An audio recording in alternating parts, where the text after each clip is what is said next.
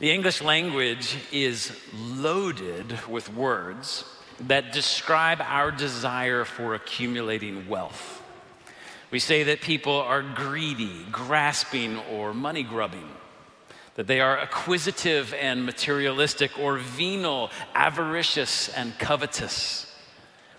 Then there are those words that describe our unwillingness to spend or to share what we have already accumulated. Stingy, miserly, mean, penny-pinching, tight-fisted, and parsimonious are just a few. So many great words to describe one thing, and that is our unhealthy relationship with wealth. What is it? What is it about money that makes us want more and more? What is it about wealth that once we have it, we just can't part with it? Well, the preacher of the book of Ecclesiastes talks about our love of money and our desire of wealth quite a bit. He returns to it as a regular theme of life under the sun, and he describes it as a deceptive force that has the power to drag us through life before dumping us off at death's door. Now, by his own admission, the author of this book was among the wealthiest men of his time. And he lived long enough to realize that the wealth he had accumulated couldn't live up to its end of the bargain. Throughout this little book, he returns to the topic again and again and again in order to make sure we don't make the same mistake that he did. This is a special focus of much of chapters 5 and 6, which we read just a few moments ago. This morning, we're going to take a look at the preacher's reflections on wealth. And in particular, we're going to consider 4 empty promises that wealth makes to us. Promises that fuel this desire that we have to accumulate it, and promises that explain our inability to part with it. Well, having examined these empty promises, we're going to conclude by considering the preacher's unexpected invitation to joy. So I hope you'll turn to page 555 to Ecclesiastes chapter 5 so that you can follow along with me. And as you turn there, I want to offer a clarification and an explanation. First, a clarification about what the preacher is doing and what he's not doing. The preacher is not interested in bashing the wealthy. He does not think that poverty is a wonderful thing. He's not trying to convince us that money's bad. What he is doing is warning us away from the poison of empty promises and inviting us to see the good things of this world in a radically new way. Because of this, and this is incredibly important for us, his words of warning aren't just for other people, those people who have more than we have. His warnings are for all of us, regardless of what we have or what we want. So that's a clarification. Second, an explanation about terminology. When the preacher talks about money and wealth, he does so interchangeably. And I'm going to do this as well. And this means that we're not just talking about cash or about liquid assets. When the preacher talks about wealth, he's referring to everything of value, from clothes to property to jewelry to carefully diversified investments. He's talking about all the stuff of life in which we are tempted to place our hopes. So let's begin with the first empty promise, which is this: wealth will bring you satisfaction. Wealth will bring you satisfaction. Verse 10. He who loves money will not be satisfied with money, nor he who loves wealth with his income. This also is vanity. So the promise that we're made is this: you can accumulate enough money and stuff to satisfy your desire for good things. If you just reach this number or buy these things, you won't feel that itch for more. You won't need to work another day. You'll be satisfied with what you have. Now, we all know from experience how false this is. Buy a brand new car, and 6 months later, a new model comes out with a few unnecessary but totally amazing technology upgrades, and you want it. Of course, you don't need it. You're not going to know how to work the tech anyway. But you know, the car you're driving, it no longer satisfies you because you know there's something better out there. Notice the two parts of the preacher's claim in verse 10. He who loves money will not be satisfied with money. Now that's simple enough. Lots of cash won't make you happy. But what about the person who has accumulated enough wealth that he or she can live off the income that it generates, the interest that it generates? This is a guy who reaches financial independence and retires early. And I think it's this person that the preacher is speaking to when he says in the second half of verse 10, nor he who loves wealth with his income. You see the difference between the two halves of that verse? Both are vanity. Eugene Henderson is the main character in Saul Bellows' famous 1959 novel, Henderson, the Rain King. And Henderson lives on a family estate in Danbury, Connecticut, and he reaps the rewards of several generations of extraordinary wealth. His life, though, is marked by a seething sense of dissatisfaction that drives him from woman to woman, hobby to hobby, and adventure to adventure. He describes the voice in his head that pushes him from one thing to the next as crying out, I want, but with no clear sense of what it wants or why. At one point, reflecting on the state of his soul, Henderson says hauntingly, my soul is like a pawn shop. I mean, it's filled with unredeemed pleasures, old clarinets and cameras and moth-eaten fur. He's never satisfied with what he has. And when he gets what he wants, the only thing that sticks with him is a hunger for something else. Every pleasure is unredeemed. This is the way that wealth works. It gets us what we want, but it can't satisfy our deepest needs. And the preacher paints a morbid picture of this kind of life in chapter 6, verse 3, where he says, if a man fathers 100 children and lives many years so that the days of his life are many, but his soul isn't satisfied with life's good things and he has no burial, I say that a stillborn child is better off than he. A man can have everything and still not be satisfied. And that man, the preacher says, would have been better off never being born. As one commentator explains, if anything is worse than the addiction money brings, it is the emptiness it leaves. Man with eternity in his heart needs better nourishment than this. So wealth promises to satisfy, but it leaves us hungrier than ever. That's the first empty promise.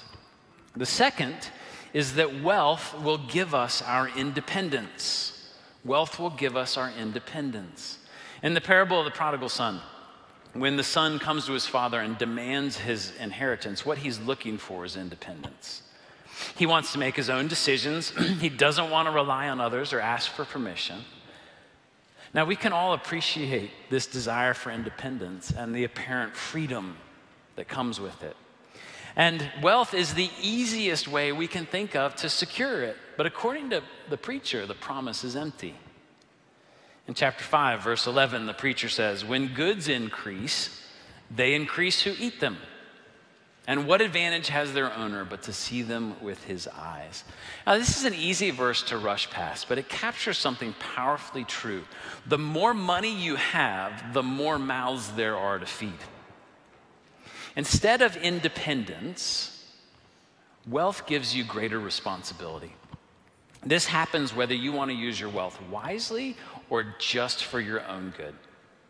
So when a young man signs a contract with the NFL and receives a ludicrously large signing bonus, his life suddenly gets very complicated. He feels duty-bound to buy his parents a new home. His siblings are suddenly very nice to him for the first time ever. Friends from childhood start texting. People who never paid attention to him are now very attentive.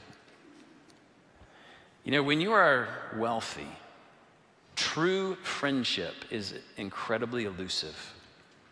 You're always asking yourself, does he like me or my money. You have to be cautious lest you get taken advantage of or just waste your time. And yet, real friendship requires trust and vulnerability, which means eventually you have to take some risks. But that's hard, especially for people who are trying to protect themselves and their things. The loneliest people I have ever met are also among the wealthiest. Wealth promises independence, but what we get is a strange kind of isolation with very few close friends and scores of hangers-on. Wealth also creates all kinds of unexpected encumbrances, things that weigh you down with additional responsibility. So this is quite simple. The more stuff you have, the more there is to care for. So we think that wealth will give us independence, but these things that we accumulate, they create an incredible amount of drag on our lives. Wealth promises freedom and independence, where all of the little nuisances of life are outsourced, and we don't have to answer to anyone. But what it delivers is greater complexity, increased responsibility, and unexpected isolation. Now, it's not necessarily bad to be wealthy or to have more things. They just will never get us what we want or truly need.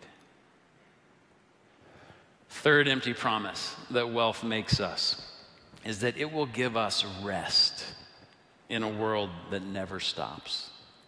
So for many of us, the thing that makes us want to accumulate wealth more than any other thing is the thought of being able to finally stop and rest.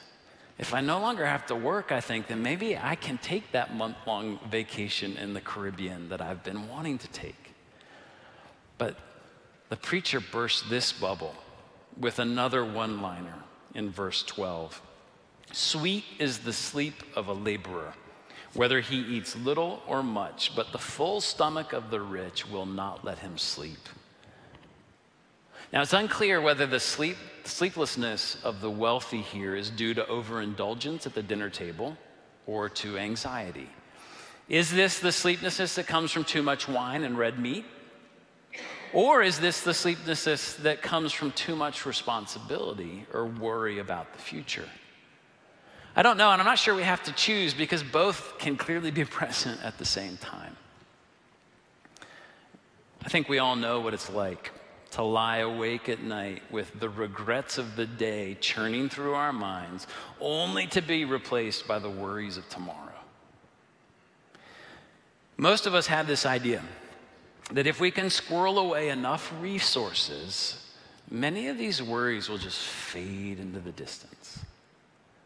But I can tell you, rich people take just as many sleeping pills as poor people, probably more. Wealth promises us a chance to stop and to rest, but it gives us sleepless nights instead, because the more you have, the more there is to worry about. The preacher emphasizes this in verse 17, where he writes, moreover, all his days he eats in darkness, in much vexation and sickness and anger. Money gives you the ability to stop and rest for a few days at a nice resort, but not to truly rest, because money can't do anything to cure our latent anxieties. Well, this false promise of rest, it's closely related to the fourth and final promise that wealth makes us, which is this, that we can finally be in control of our lives. Verses 13 to 16. There is a grievous evil that I've seen under the sun. Riches were kept by their owner to his hurt, and those riches were lost in a bad venture. And he's father of a son, but he has nothing in his hand. As he came from his mother's womb, he shall go again, naked as he came, and shall take nothing for his toil that he may carry away in his hand. This also is a grievous evil. Just as he came, so shall he go, and what gain is there to him who toils for the wind? This is the age-old story of a wealthy man who lost everything in a bad business deal, died penniless, and left his sole heir with nothing but debt. As hard as he tried to hold on to his wealth, he was only grasping at air. Now, you can control the temperature in your room with a thermostat. You can control the scent of your home by lighting a candle. You can shift the blinds at the window or dim the chandelier to control the amount of light. You can eat at a particular time, and you can drink whatever you want. But you cannot control the fact that your daughter has cancer or that your marriage is a wreck. One of the most destructive deceptions inflicted on us by our wealth is the way it convinces us that we can be in control of our lives. Now, if you are poor, you know you are not in control. You wait for the bus. You cannot adjust the temperature. The person next to you smells bad. The sun is in your eyes. You're going to be late for dinner where you will be drinking water. Every moment of every day, you are reminded that you are not in control. But for the wealthy, for us, every modern convenience conspires to convince us that maybe, just maybe, we can be in control. And we begin to think like gods, assuming and planning and making decisions as if nothing can stop us until a child falls ill, or a friend stabs you in the back, or you feel a lump in your breast. And then reality comes crashing in. That, I think, that is the cruelest thing about wealth. And it's the false promise that the preacher comes back to again and again and again as he reflects on his own mortality. At the end of the day, we can control the temperature in the room, but we cannot control the time of our death. Wealth lies to us. It lies to us. We accumulate it because it promises satisfaction, independence, rest, and control. But what does it actually do for us? Growing wealth only produces greater hunger. Instead of independence, it creates lots of dependence, and it breeds a special kind of loneliness. Instead of rest, it brings sleepless nights, and it convinces us that we can be in control of our lives when in fact our very next breath could be our last. So what do we do? This is a little discouraging. What do we do? Do we just give away all our money and all our stuff? Well, Jesus actually suggests this at least once to the rich young ruler.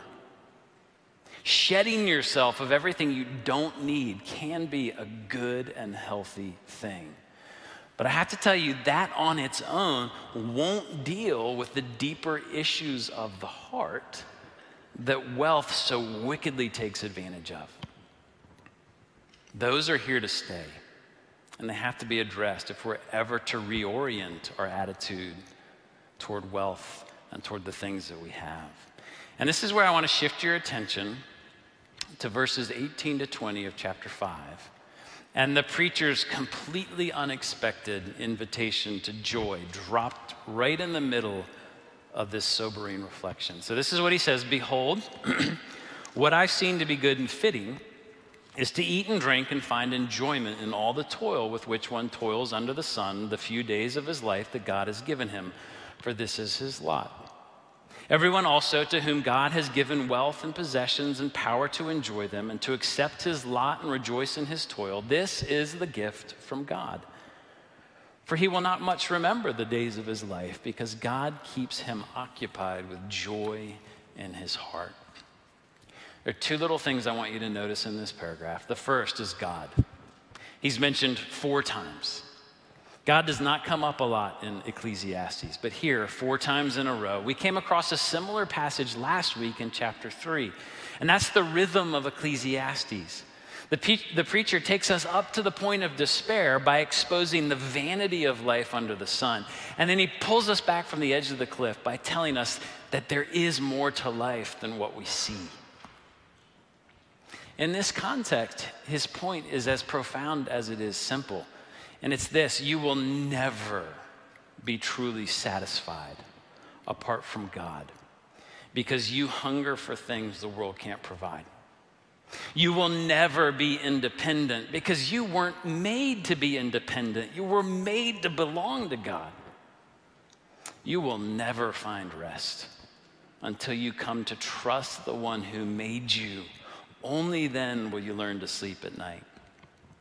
And you will never be in control because only God is in control. Only when you surrender to him will you find deep satisfaction, true freedom, and ultimate rest. God himself is the source and the center of everything we need. So that's the first thing to notice in this paragraph. The second is the repetition of the verb to give. Notice what God does in these sentences. He gives. He gives life in verse 18, wealth and possessions in verse 19, and he gives us the power to enjoy life in verse 19. Having given us these things, the preacher says in verse 20 that he keeps us occupied with joy in our hearts. All the things we look for as we accumulate our wealth, we can only find in the God who made us. And we find them not as something we earn or achieve through good works or through religious devotion, but as something that we're given. That's grace.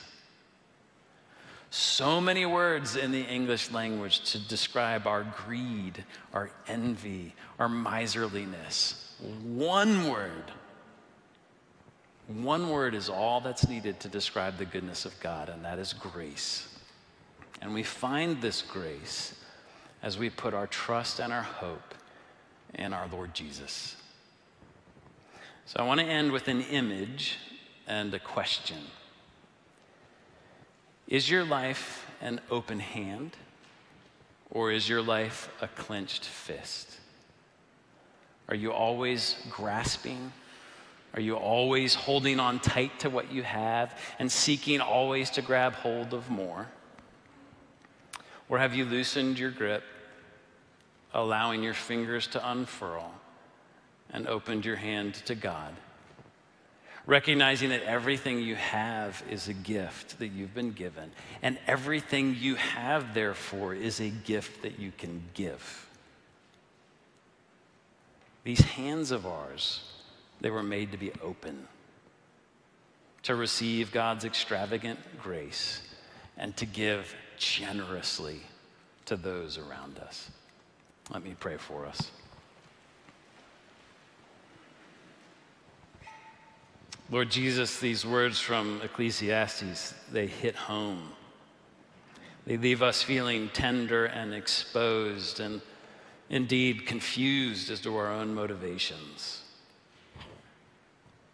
We pray that you would expose the lies that we've chosen to believe, that you would topple the idols in our hearts, that you would take our fingers and pull them one by one and take the clenched fist that we have and turn it into an open hand, that we might receive the gift of your grace and we might live with generosity to those around us.